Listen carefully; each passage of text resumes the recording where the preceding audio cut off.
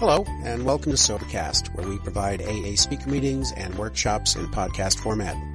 We're an ad-free podcast, and if you enjoy listening, please help us be self-supporting by visiting Sobercast.com, look for the donate link, and drop $1 or $2 into our virtual basket. We hope you enjoy the podcast. Have a great day.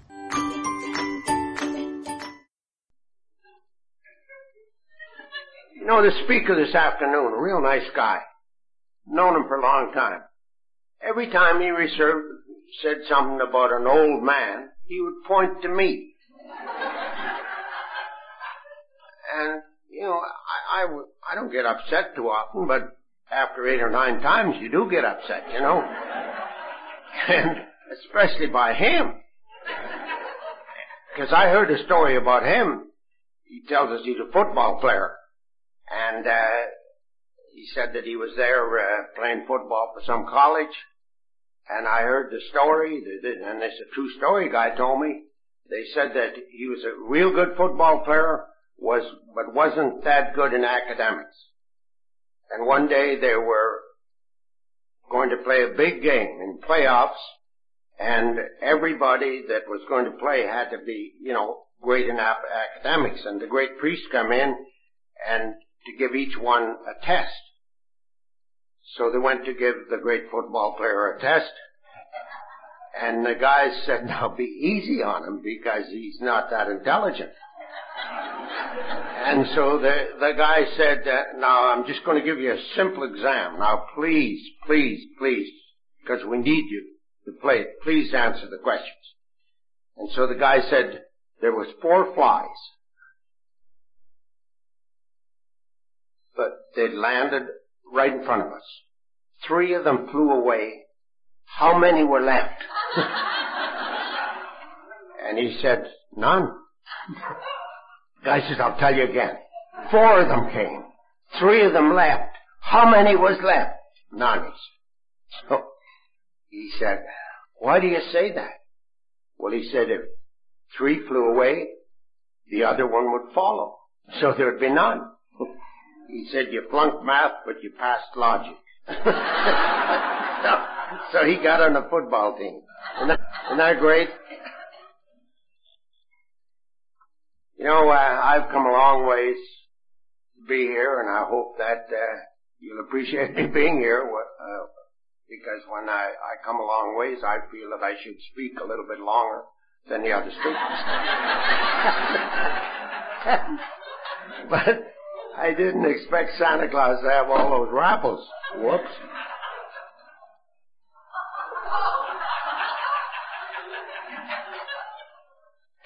I'm not going to tell you a whole lot tonight about my drinking. I'm just going to tell you that I did drink. I'm not here by mistake, believe me. And when I came to Alcoholics Anonymous, it said they gave me a big book. They didn't give me a big book. They gave me one, and I bought it on an installment plan, 50 cents a week, $4 for the book. And I didn't have any money, and they sold it to me on an installment plan. They told me to read it. And I read the doctor's opinion, and it said men and women drink essentially because they like the effect produced by alcohol. The sensation is so elusive that while they admit it is injurious, they cannot, after a time, differentiate the true from the false. To them, their alcoholic life seems the only normal one. And then it says they are restless, irritable, and discontented. And I identified with that. When I was 16 years old, I became restless, irritable, and discontented. I didn't like the this in my school, I didn't like the this in my home, and I didn't like the this in my church. I'm a Protestant, and I was going to a French Catholic school. And they made me read out of the French Reader every morning for entertainment. They called the bingos in Latin, so I couldn't understand them. And they were just mean to me. And so I grew up hating Catholics. Still don't think so much of some of them. So I ran away from discipline. And to show you how smart I was, I ran into the army to get away from discipline. That was really a bad move. And to my knowledge, I'd never had a drink of any kind of alcohol. I was pretty good. I wanted to be an athlete, and I was a good athlete. And they told me not to drink, not to smoke, and I didn't do it. But that night I got my big uniform on, and I went downtown with the rest of the men, and we went into the beer parlor. And I had my first beer. And great things started to happen to me. All of a sudden I was a great conversationalist. All of a sudden somebody said something I didn't like, and I got muscles. And then we went dancing. And oh my God, you should have seen me. I was Canada's own Fred Astaire. For the benefit of young people, he was a good dancer. Then I took a girl home. And Clark Gable and Charles Boyer, they were great lovers of those days, and I was both of them combined. But the next morning I woke up in that Armories, and I was that scared little boy that had come in the day before to join the Army. But every night I could be what I wanted to be. I'd go to the beer parlor with the men. And I thought, boy, this is really living. I did well in the Army. I became an instructor shortly after I got in. And I did well. I went in, that was 1940, and I got kicked out in 41.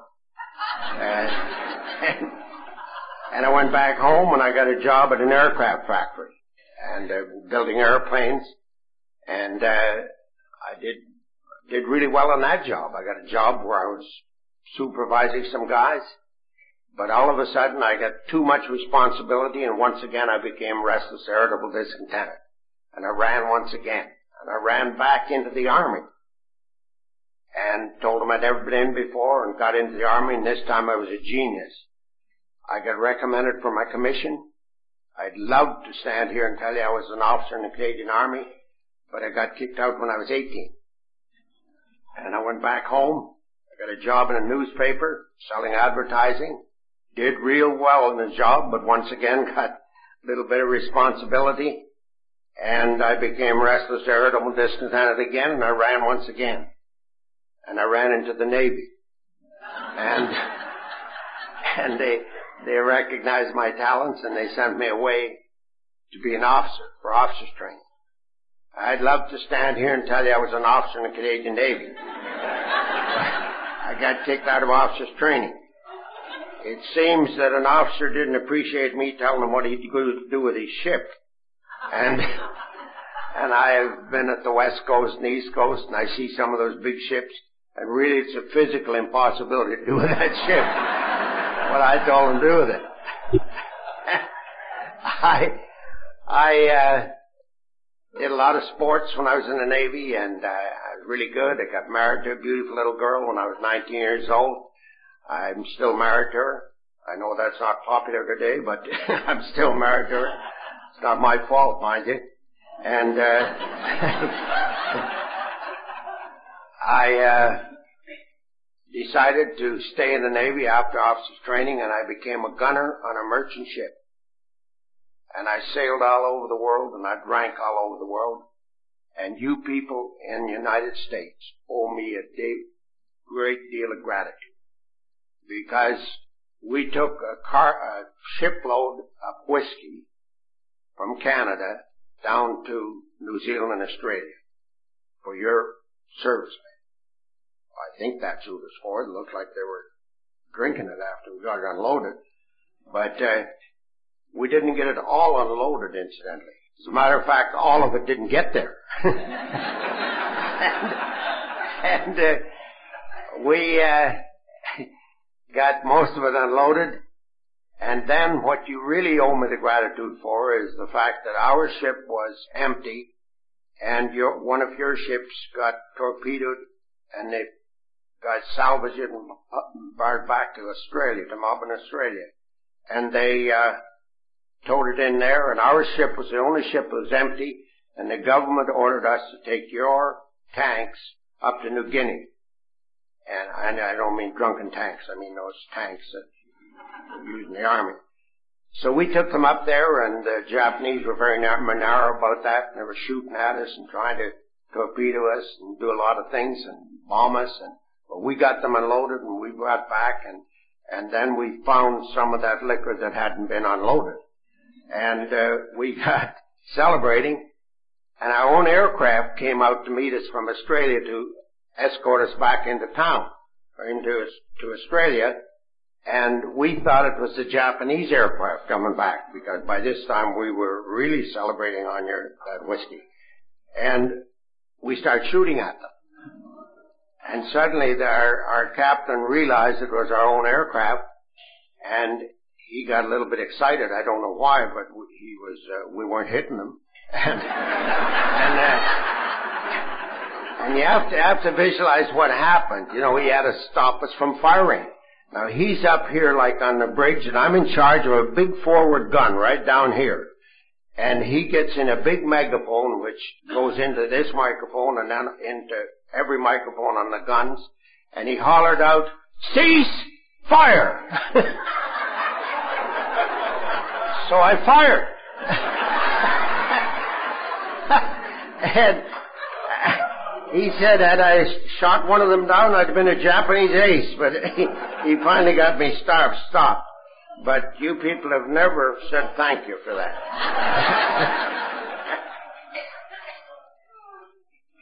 And I got back into civilian life, at discharge.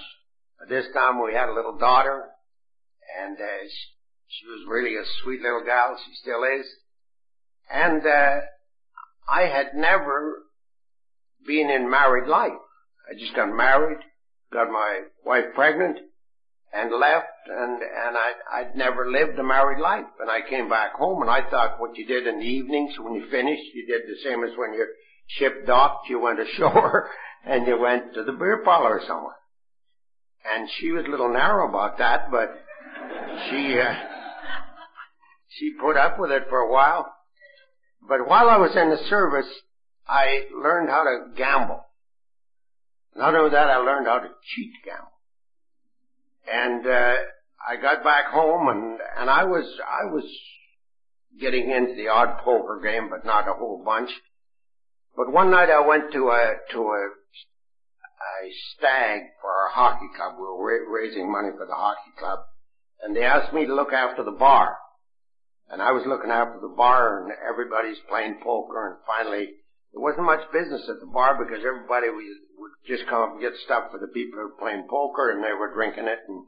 And I was watching one particular game that was right down there, and there's just a bunch of rubes playing there, and I thought, golly, if somebody gets up from there and leaves, I'm going to just quit this job and go down there and play poker. And that's what I did.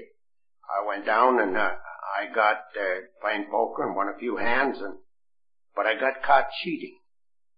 I guess it's okay to cheat, but don't get caught by the guy that caught me. He weighed 275 pounds. He was an ex-commando in the Canadian Army, and he and I had a fight. Or I should say he had a fight.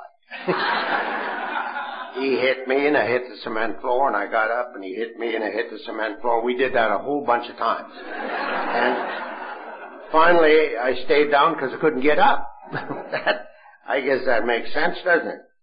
And they took me to the hospital. And I went to the hospital, and they took me to a Catholic hospital.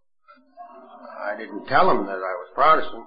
They just took me to a Catholic hospital, and this was before Medicare in Canada. And I'd lost my money in the poker game, so I had to give them a bad check I had to have a private room. I get this private room with a bad check, and I'm in there, and you know, I thought I had a lot of friends, but I guess they didn't know where I was because nobody came to see me. My wife and family, and none of them came to see me. And I'm there for 4 days, and finally the doctor sat down and had a chat with me.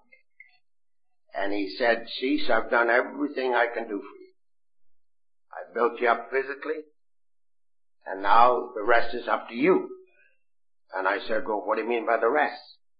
And he said, "Well, I was in the service with you, and you should have had your commission. You didn't. You fouled it up." And he said, "You drank too much.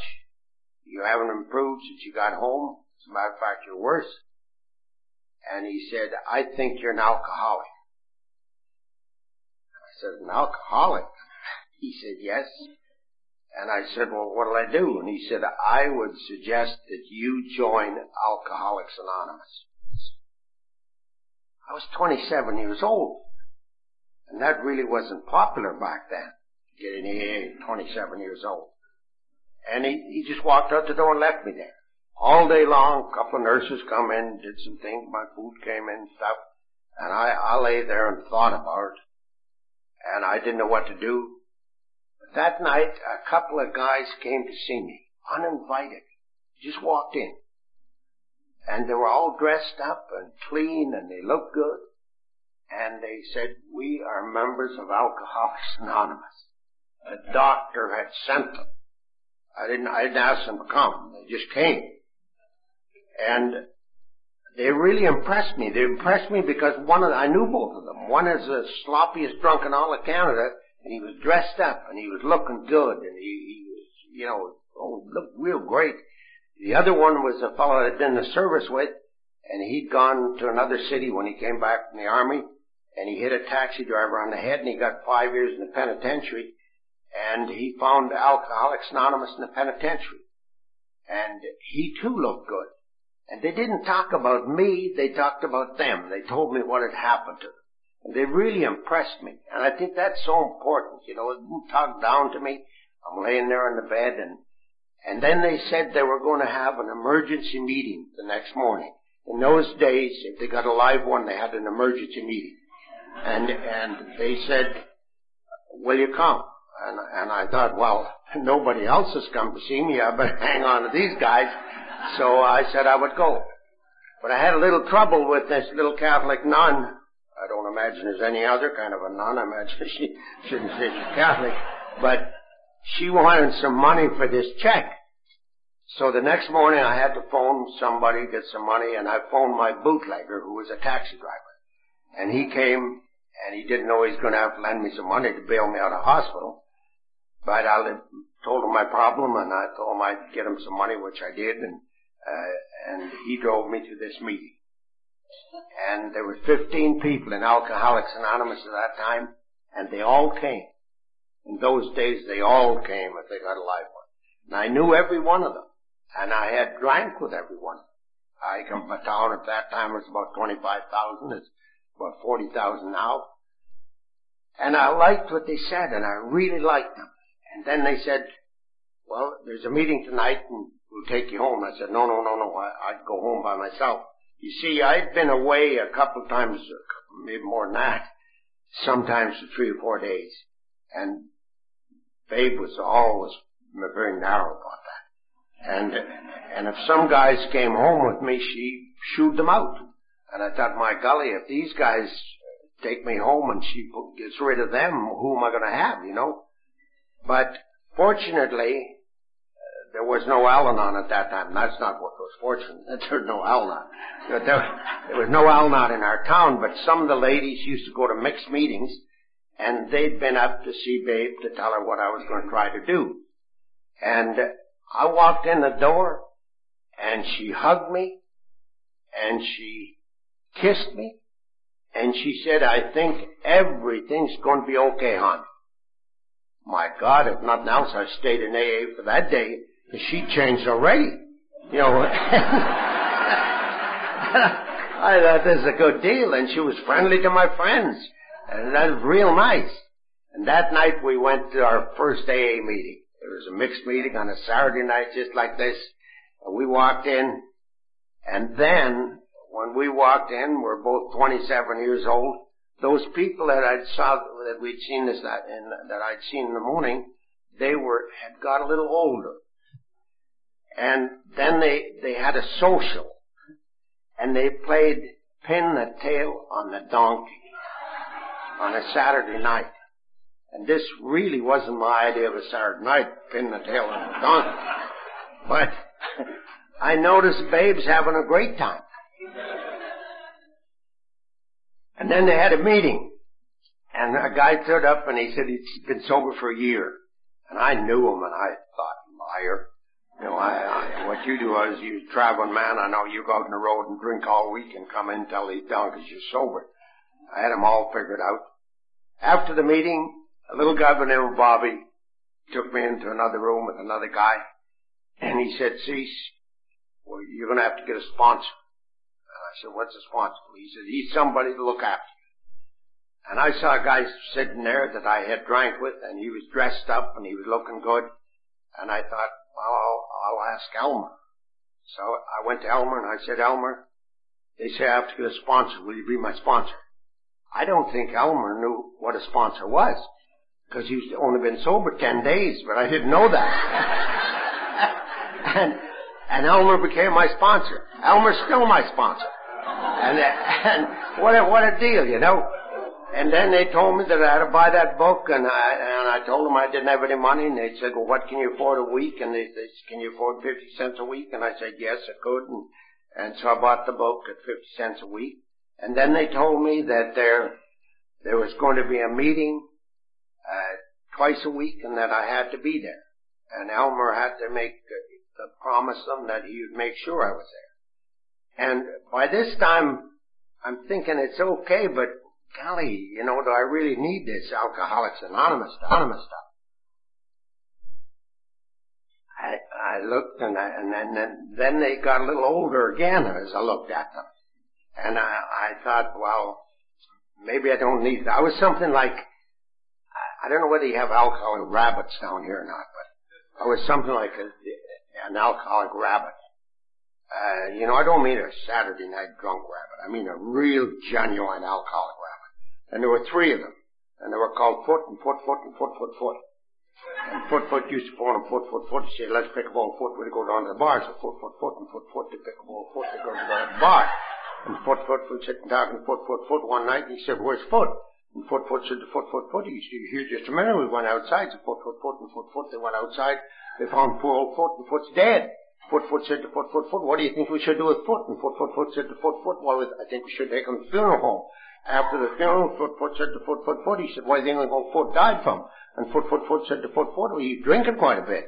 And Foot said to Foot, he said, do you think he's alcoholic? And Foot said to Foot, well, he was sure drinking a lot. And so Foot said to Foot, do you think we're alcoholics? And Foot said to Foot, he said, well, kind of drinking the same as Foot did.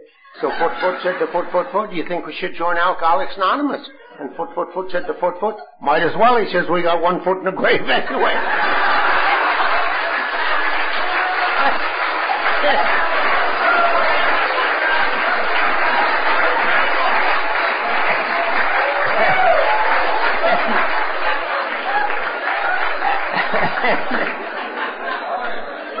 And that's what I thought about Alcoholics Anonymous. That you had to have 1 foot in the grave. And what I started to do, what they told us to do, and once a week they had a mixed meeting where the ladies came and the wives came, and that was a good meeting. But in those days they talked about how much they drank. And some of them lied, I know. God almighty, they told some awful stories. One guy, I remember, his name was Ed, and he said Mandy sent him out to get some meat. He didn't come back for 4 years. And all Mandy said is, where's the meat? And, you know, I didn't believe that story. But there was a lot of stories like that. And Elmer used to come over, and Babe and Gertie they would play cards, and Elmer and I would read this big book. And we said, there's got to be more to this AA than just talking about drinking. And so then we were really, really fortunate. A guy came to our town by the name of Ernie. And Ernie was from another town, and, you know, when someone moves to your town, he was in Alcoholics Anonymous, and, you know, if you move 40 miles away, you're a genius, you know. So we figured that he must know a lot about Alcoholics Anonymous, because he came, and we asked him if he'd chair. We used to chair for 3 months at a time. And we asked him if he'd chair for 3 months, and he said he would, providing we did one thing. And we said, what's that? And he said, well, I want us to go through the steps in sequence. And I want us not to just study the steps. I want us to do the steps. And we thought we'd humor old Ernie along, so we did that. We went to the first meeting, told us to bring our big books, told us to go home and read the first 58 pages. And we went home, and now it's not hard to read the first 58 pages. But Elmer would phone and he said, what do you think old Ernie will ask us? And you know, if you think you're going to get an examination on it, it becomes a little trouble. And so we really studied the first 58 pages, believe me. And then we went, and Ernie didn't ask us anything except he said, how many read the first 58 pages? We all put up our hands. So Ernie said, okay, we're going to do step 1, where we admitted we're powerless over alcohol, that our lives would become unmanageable. We didn't have the 12 by 12 at that time. We just had the big book to go by. And we read all the things that, you know, was talking about step 1. And he made us promise that we all said that we were powerless over alcohol, that our lives would become unmanageable. We all, everybody did it. And so went away and said, keep studying the big book, looking at it, reading it. And he said, next week we'll take step 2. And, you know, it doesn't sound, you know, too great to do that, but when you start doing it, it starts, you know, where it says that can't believe that a power greater than ourselves could restore us to sanity. And in those days, they didn't have treatment centers. You'd go to mental hospital. They'd send drunks to mental hospitals. And I thought, restore you to sanity. Well, I hadn't been in a mental hospital, and I said to Ernie, look, I've never been in those mental hospitals. How can I come back from somewhere I haven't been? He said, Cease, it means negative thinking, and you are a negative thinker. And I said, well, I guess maybe I am. I don't know. But you see, in those days, I don't know whether you do this in the United States or not, but people would sit around trying to help somebody that wasn't there. You know, some of you did that. And they'd say things like, I heard. They say, everybody says, have you heard? Did you hear? Isn't it awful? People say, did you ever? Somebody said, would you think? Don't say I told you. Oh, I think it's terrible. That's called the shady dozen. And I was that type of person. I could sit around all day long fixing somebody else up, but not worrying about myself. I was something like the negative barber. You know, my attitude was really wrong. A guy slid into the barber chair one day and he said, like a haircut lasts me for 3 weeks. The barber said, why 3 weeks? The guy said, I'm going on vacation. The barber said, where are you going? He said, well, first of all, I'm going to London, England. The barber says, you're not going to London, England. He says, I am. He said, you're not? I said, I am. He said, I wouldn't go there if I, you know. I've never been there, but I heard. It's a lousy place to go. Too many people, too many cars. The guy said, look, I don't care. If I don't like it there, I'm going over to Paris. Barber said, you're not going to Paris. He said, I am. He said, you're not? I said, I am. Wouldn't go there if I you. Now, I've never been there either, but I heard they really fleece the tourists. Guy said, look, I just cut my hair. If I don't like it there, I'm going to Rome. The barber says, you're not going to Rome. He says, I am. He said, you're not? I said, I am. Wouldn't go there if I were you. He said, a lot of Catholics there. He says, guy says, I'm a Catholic. Yeah, but he says, I heard different kind of a Catholic over there. 3 weeks later, the guy come back, slid in the barber chair. The barber says, how was your trip? He said, it was good. He said, it wasn't. He said, it was.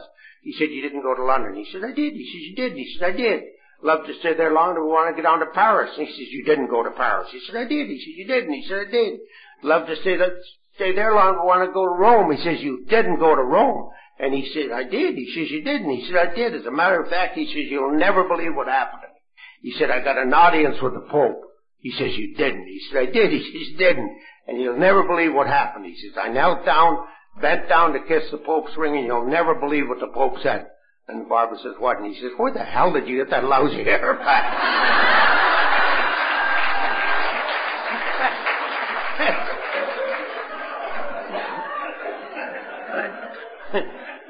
And I was that kind of a guy. I was negative, and I know none of you people even identify with that, but that's the way I was. I was really a negative thinker, and you know, I would always try to think of the negative thing instead of the positive.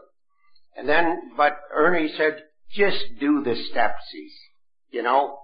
where we came to believe that a power greater than ourselves could restore sanity. Just take a chance. Do it. So I did it. Next week we went. Ernie said, okay, we're going to take step 3. Well, we have to make a decision to turn our will and our lives over to the care of God as we understood Him. A lot of people say we understand Him, but it says in the book as we understood Him. And, making that decision. I have never yet met an alcoholic that was good at making decisions, especially good decisions. And he's asking us to make a decision to turn our will and our lives over to the care of God as we understood Him. Now, I don't know about you, but I had a difficult time with that. Had a difficult time with the decision part. It reminds me of an old poacher story. I don't know whether you know what poachers are or not, but we have them back in Canada where they fish out of season, hunt out of season without license and everything. And there was one old guy who was there, and this old poacher, a new game warden, came to town, and he heard about this guy, and he was going to catch him. And he went down, and he made friends with him, and he was talking to him at 12 noon, the old fisherman, the old poacher, he said, well, I'm going fishing. And the game warden said, well, can I go with you? And he said, yeah, come on. So they went out, and got out in the middle of the stream, and the old poacher stopped the boat, reached over and got 2 sticks of dynamite, lit them, threw them into the drink. Boom!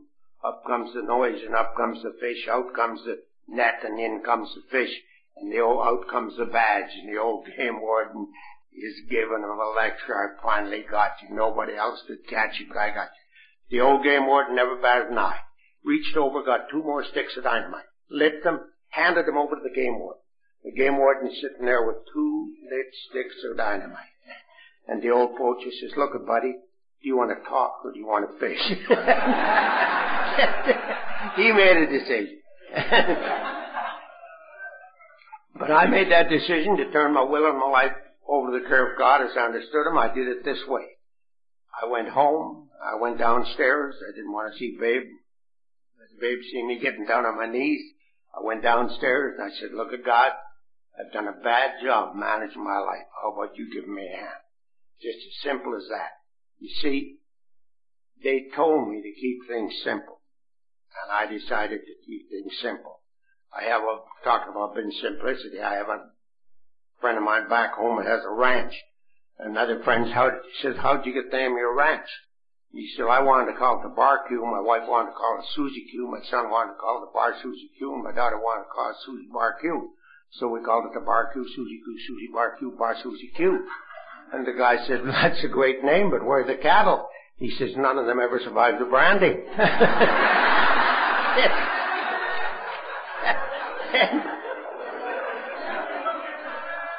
That will probably happen to us if we don't simplify things. So I made it real simple. And by golly, things started to happen to me. First of all, I found myself saying a little prayer in the morning as they'd asked me to do to stay sober. And I found myself feeling a little bit better. I found myself not being concerned about drinking. I found myself feeling better physically. Our home life Babe had changed a whole lot. She wasn't nattering in the morning about me being out all night and things like that because I'd been home, and things were just a lot better. And then the next week, Ernie brought every one of us a pencil and a paper. And we said, what's this about? And he said, well, I heard that people have a tough time taking their 4th step because they can't find a pencil and paper. And he says, we've eliminated that right now. And so we got into this book about the 4th step. We make a searching and fearless moral inventory of ourselves. And Ernie told us what we had to do and showed us this deal on page 65 of this big book. And away we went. Everybody went home.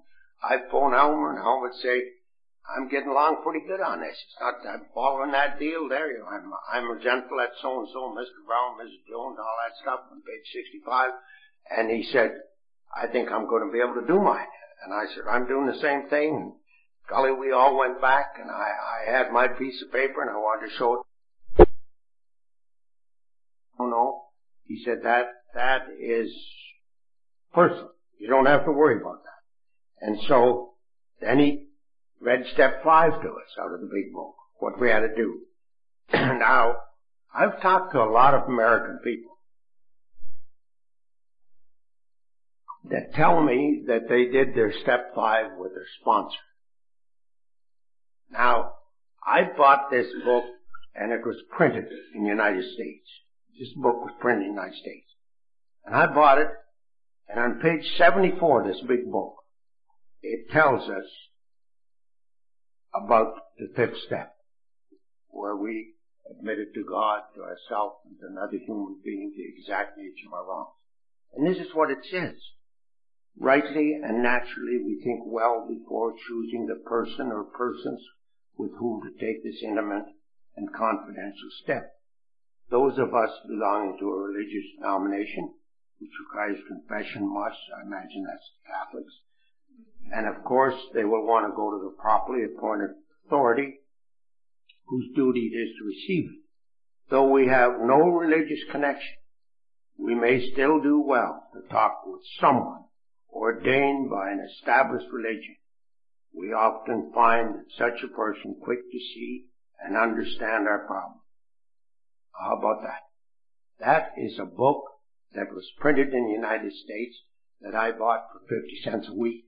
And by golly, I read it and that's what it told me. And I wouldn't take a 5th step with old Elmer. First of all, he's a blabbermouth.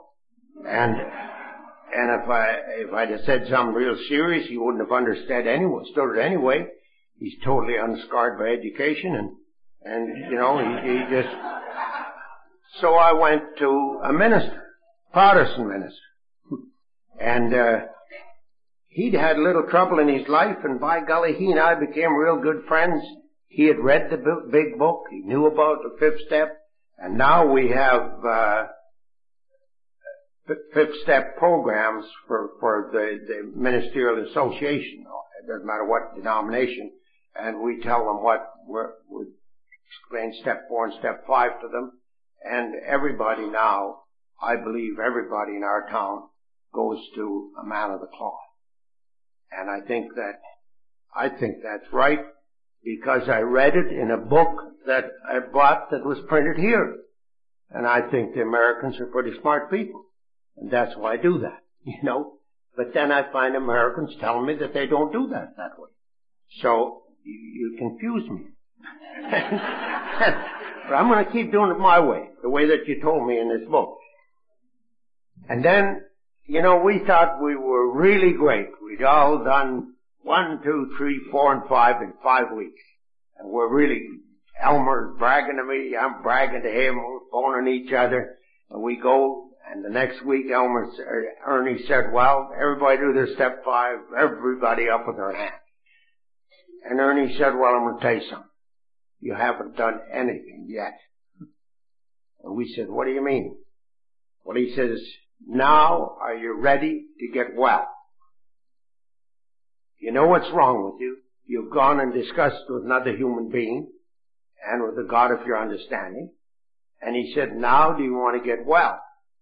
You see, people put so much emphasis on that step 4 and 5 that they forget about 6 and 7. 6 says we're entirely ready to have God remove all these defects of character. 7 says, humbly ask Him to remove our shortcomings. This is where we want to get well. But people just, I don't know why it is, they just think they're okay because they've done a step 5. Well, now, do we really want to get well? You know, I heard a story about little Johnny. His mother caught him playing with himself. Now, there's nothing wrong with that. Some of the shows we watch on television, I'm sure there's nothing wrong with that. But she said to Johnny, if you don't stop doing that, you're going to go blind. And little Johnny says, well, can I keep it up till I need glasses? You know. And I was speaking one time back in Canada, and I told that story. And when I finished, a lady at the back of the room headed right for me.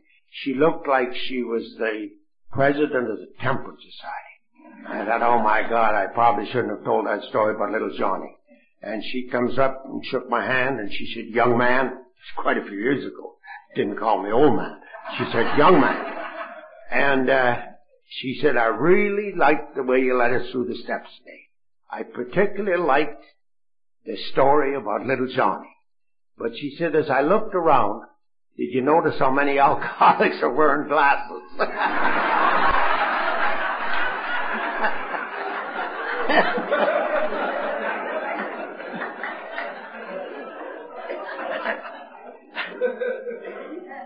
But when it said humbly, asked him, Ernie said, how many are getting down on their knees? I was having a difficult time to get down on my knees. And I heard a guy from Chicago talk. His name was Shy Walker. Now, Don, I can break his anonymity.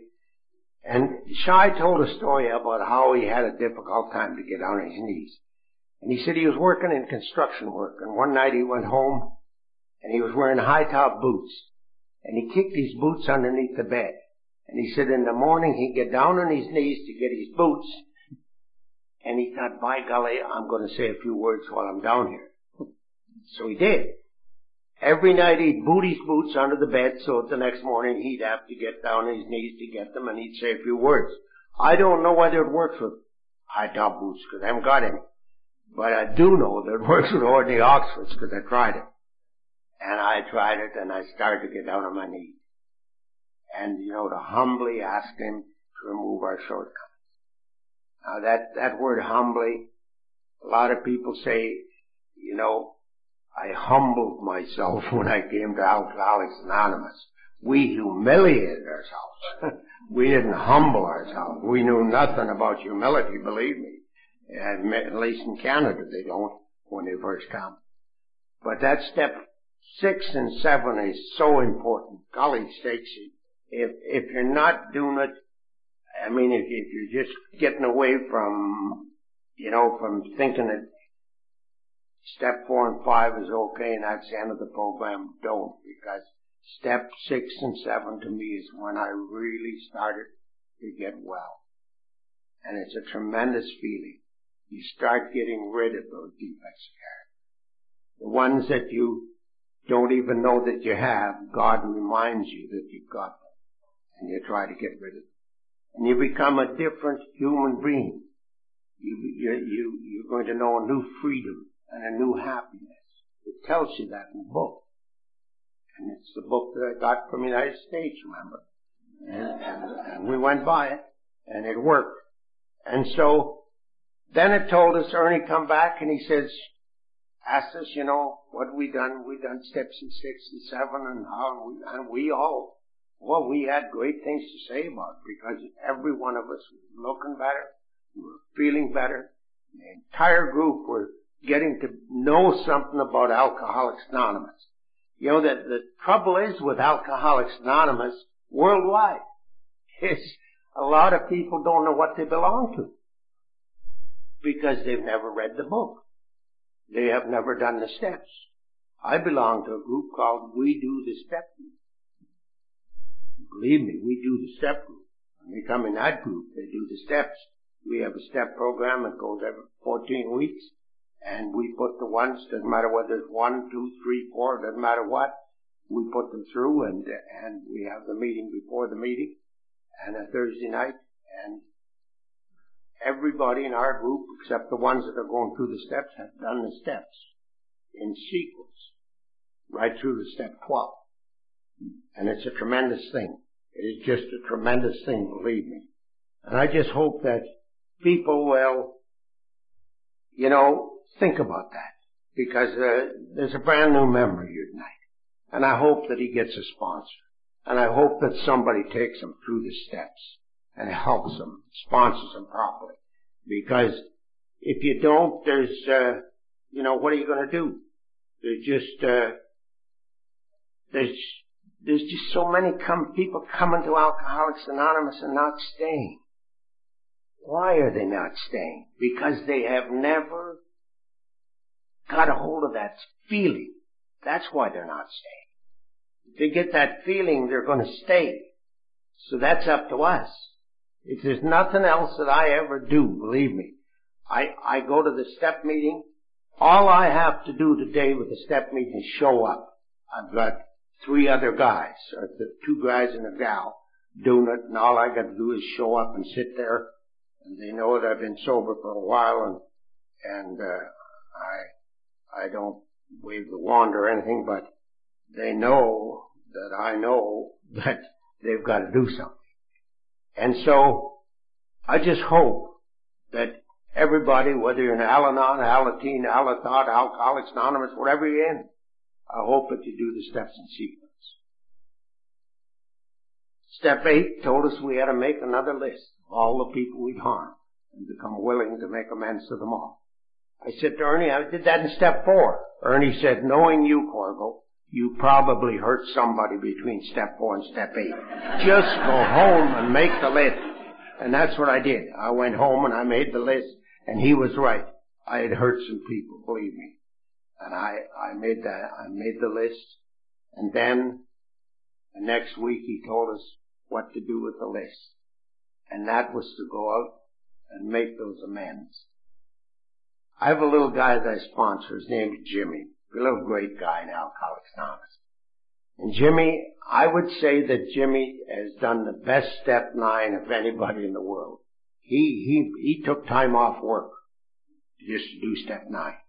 And he did every amend. He'd come in and he said, Cecil, I made an appointment with this guy. I made an appointment with this one. And several ladies he had to make appointment with. And he did a step 9 of what is supposed to be done. Except one amend. And that was to his father. And he went several times to make amends to his father, and somebody was there. He couldn't get him alone.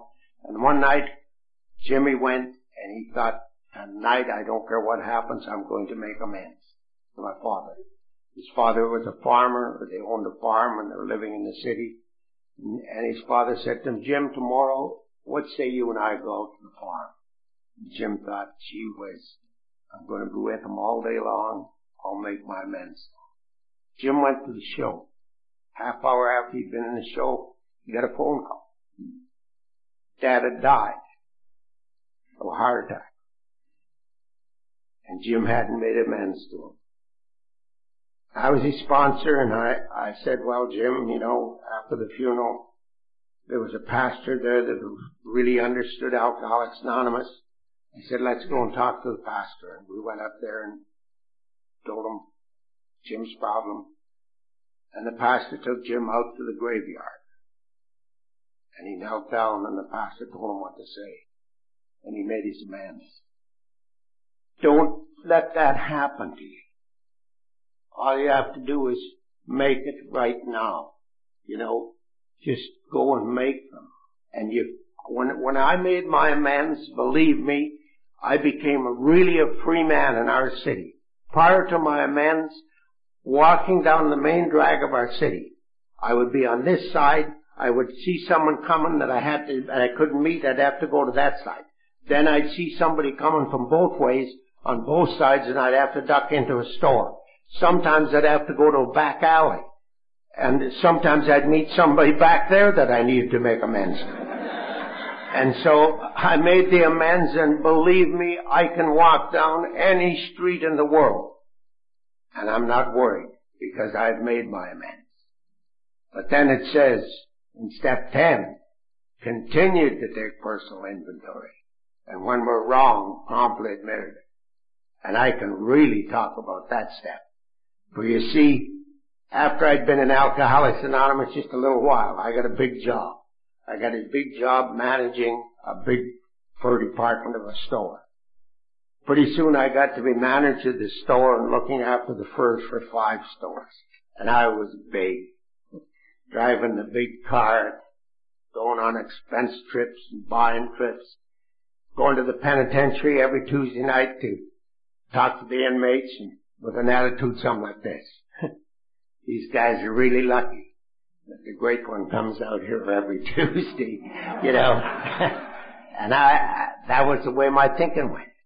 Because I wasn't taking a step 10, where it says, continue to take personal inventory. And when we're wrong, promptly admit it. I was never wrong. I mean, I was managing had 32 ladies working for me in the store. The other stores, you know, when I went in, I was big and man, oh man, and I even had some loud jackets. And I did television shows with models and talked to them, and I emceed great big political rallies and everything. Everything that went on in town, I was part of it. And I was thinking, forgetting that if it hadn't been for Alcoholics Anonymous and for that little doctor telling me about Alcoholics Anonymous in the hospital, I wouldn't be there. But I was taking the credit. And I got suffering from big shot-ism. And that can happen to us, where we think we're that great. You know, I used to sing, if I had someone heard someone singing How Great Thou Art, I was singing, well, they know I'm walking by, you know. And that's real sick. It's real sick. But all of a sudden, I got called into the boss's office one day. And he didn't like the way that I was acting.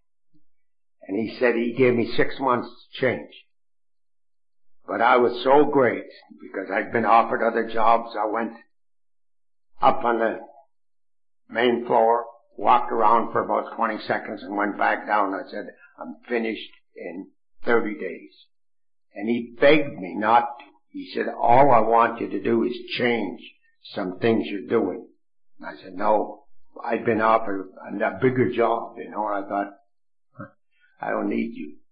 I walked away from $1 million because they intended to take me into the business. He begged me to stay, and I wouldn't stay. And, you know, just because I wasn't taking step 10, I went into Winnipeg, Manitoba. And, but before I went there, I had a little cousin come to town, and she was in Alcoholics Anonymous. And I went down, and I had some brand new threads on, and I stood up in front of Fern, and I said, well, kid, you know, how do I look? And she said these simple words. She said, "Cease, you look really good on the outside. How are you really on the inside?" And I went into Winnipeg, Manitoba, and I spent one complete day with this big book and God. And there was a dear old fellow there by the name of Ross Marr, now dead. And I went to a meeting with Ross, and Ross took me down when I was leaving, and we went to the restaurant and had dinner, and I said, Ross, what's wrong with me? And he said, Cease, you have untreated alcoholism. Untreated alcoholism.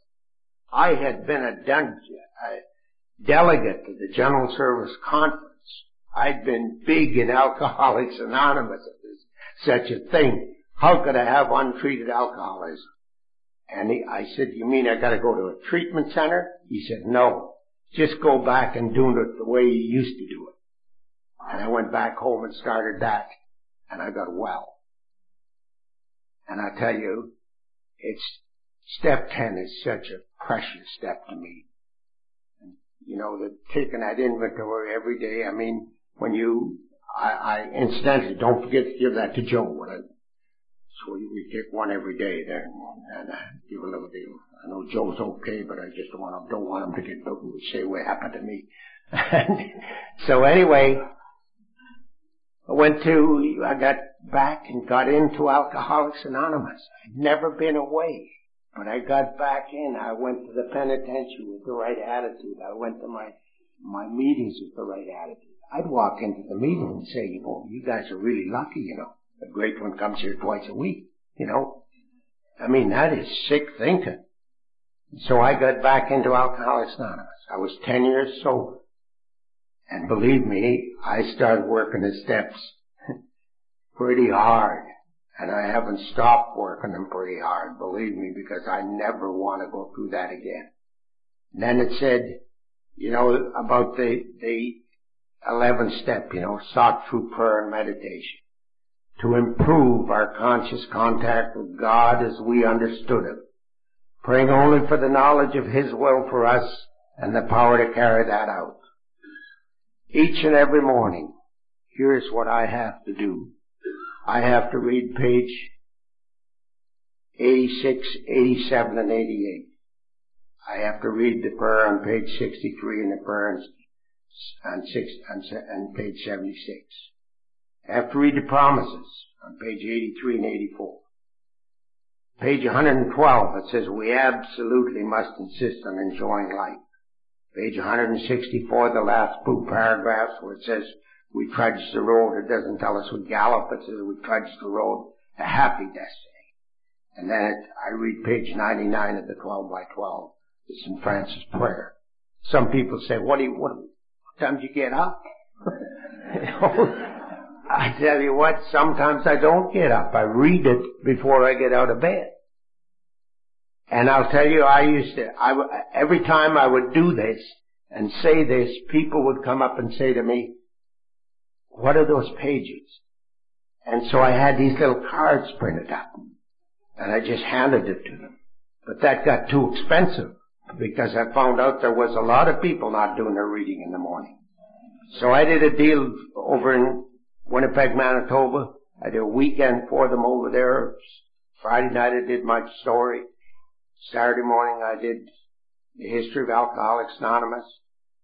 Saturday night I did the traditions, and Sunday morning I did service and sponsorship. And they phoned me and they said they wanted this on tape. And I said, well, it's okay, go ahead and put it on tape. And they said, no, we want your voice. And I'd given them, get every one of them there. And so they phoned me a little while later and they said, how's the tape coming? I said, I haven't done it yet. So finally I went to the radio station and I did it. And it's called Morning Meditations by Cease. I call it 7 Minutes with God. And if you want the tape, it's available right over there. And I would suggest that you get it, because you can get it, you can play it while you're having breakfast, you can play it while you're going to work, and you do those 7 minutes with God, and believe me, it's a better life. Because you see, you never know who's out there to get you. Sometimes before you get out of your house, somebody gets you.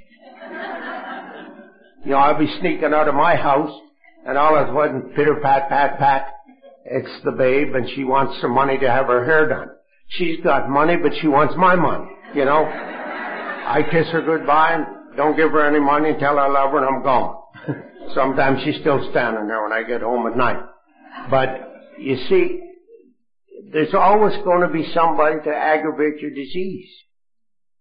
You know, there's just somebody that's going to aggravate your disease. And you got to be ready for them. And if you listen to the tape or do your reading, you're going to be ready for them. I heard another story about an old poacher. And there was a game warden by the name of Ralph. And old Ralph tried to get this old poacher, and he couldn't get him. Finally, one night he went down and he bedded down in a bunch of hay outside the old poacher's shack. And he thought, in the morning, I guarantee he'll do something wrong and I'll get him. 4 o'clock in the morning, the doors creaked open. He thought, I'm going to get him. He's going to do something. The old poacher poked his head out the door and he says, want some breakfast, Ralph? Ralph thought, what the heck goes on? He goes inside and he's having breakfast and he said, how did you know I was out there? And he said, I didn't, but every morning for the past 6 months I've opened the door and said, want some breakfast, Ralph? You see, you never know who's out there to get you, so you got to be ready for them. And that's what I do. And I'll tell you what, I live a pretty good life, and I have a good life, and I'm privileged to do this a whole lot, and I'm privileged to do a whole lot of things a whole lot. And I was recently inducted into my hometown in the Sports Hall of Fame. In 1984, I became Citizen of the Year. You know, that's hard to talk about, because I was a drunk that come out of a hospital, and all of a sudden, great things were happening to me. I said to Babe, when I went to that first meeting, did you think that they would make me Citizen of the Year? put me in the Sports Hall of Fame? And she said, no, I didn't give it much thought.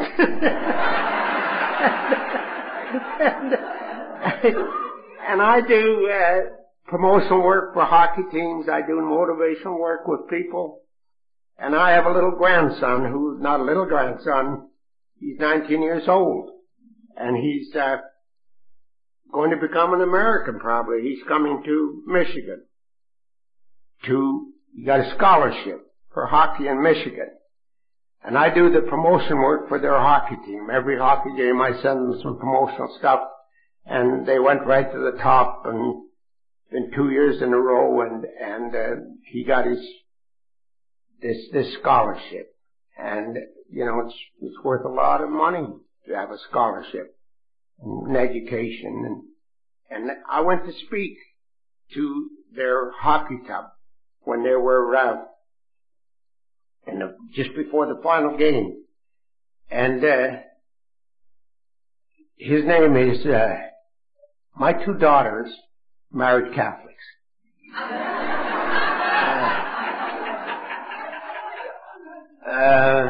Italian ones, they're the worst kind. And this good looking little guy, not little guy, he's a big guy, 19 years old, he's a good looking guy and a great hockey player, wouldn't be. His name is Giovanni Flaminio. Can you imagine giving a kid a name like that? But Gio, he had heard me speak one time at a deal, and when he phoned me, he calls me Cecil, and he said, Cecil, would you do that deal again about hockey? And when I finished my talk, I closed it like this. I tried to play hockey, and I'm a hockey fan.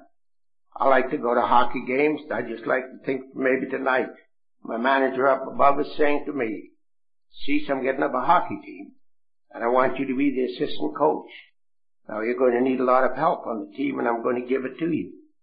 There will be people whom you have come to know and are privileged to work with in your community. I'll give you 3 men in your executive. They are faith, hope, and charity. Because you're going to need a lot of help, you must use your good friends from booster clubs and fans, and if you'll use these good people, all of the stumbling blocks that have been your downfall throughout your life will gradually disappear. He went on to say, at the 2 right wings, I'm going to give you patience and tolerance. At the 2 left wings, I'm going to give you unselfishness and gratitude. For the 2 defensemen, enthusiasm and courage. For the 2 goalies, I'm going to give you honesty and humility. And at the center, I'm going to give you willingness. It'll be necessary that you use willingness in every play. Now, I'm not only your coach, but I'm the main official. There'll be no timeouts, and my decision shall be final. So I'm going to have to give you some ice rules. These rules are the 10 Commandments, as you come to know them and understand them in your daily living. Now, the puck is your eternal soul. The goal, the gateposts to heaven. So get in there and play hockey.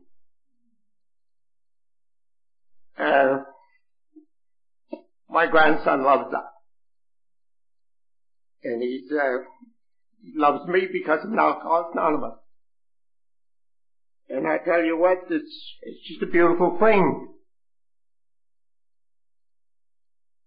There's one thing I'm a little concerned about in Alcoholics Anonymous, and that is our contributions to our General Service Office. When you look, and I hope everybody looks to see how much you are contributing, we are allowed we can only contribute so much. But don't worry about that because most of us aren't contributing that much. And I've been asked to mention it sometimes when I'm speaking because I'm a past trustee. And I'm going to close this talk with a little story. It's a story about a young fellow in Alcoholics Anonymous. He went to an older member and he said, I'm going to quit AA. And the older member said, why are you going to quit? Well, he said, they told me all I had to do was to go to a couple of meetings to them. It wasn't going to cost me any money.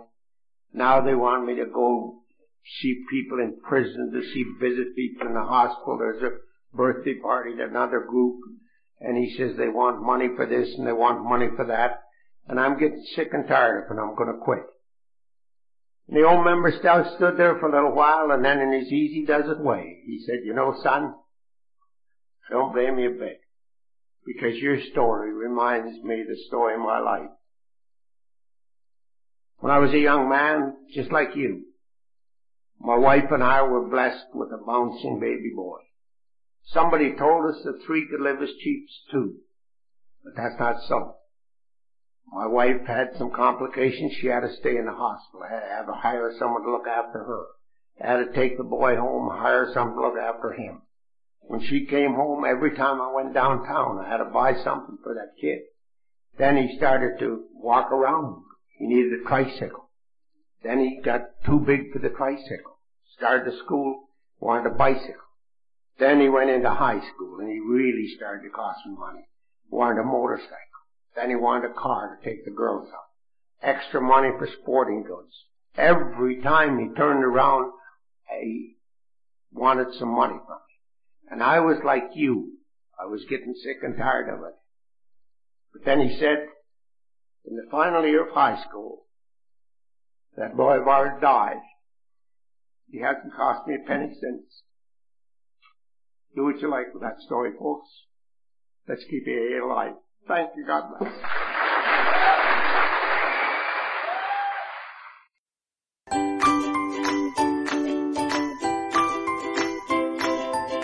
Thanks for listening. I hope you enjoyed the podcast. Sobercast is ad-free, and we'd like your help in order to keep it that way. So if you'd like to help us be self-supporting by pledging $1 or $2 a month, visit Sobercast.com and look for the donate links. Thank you very much.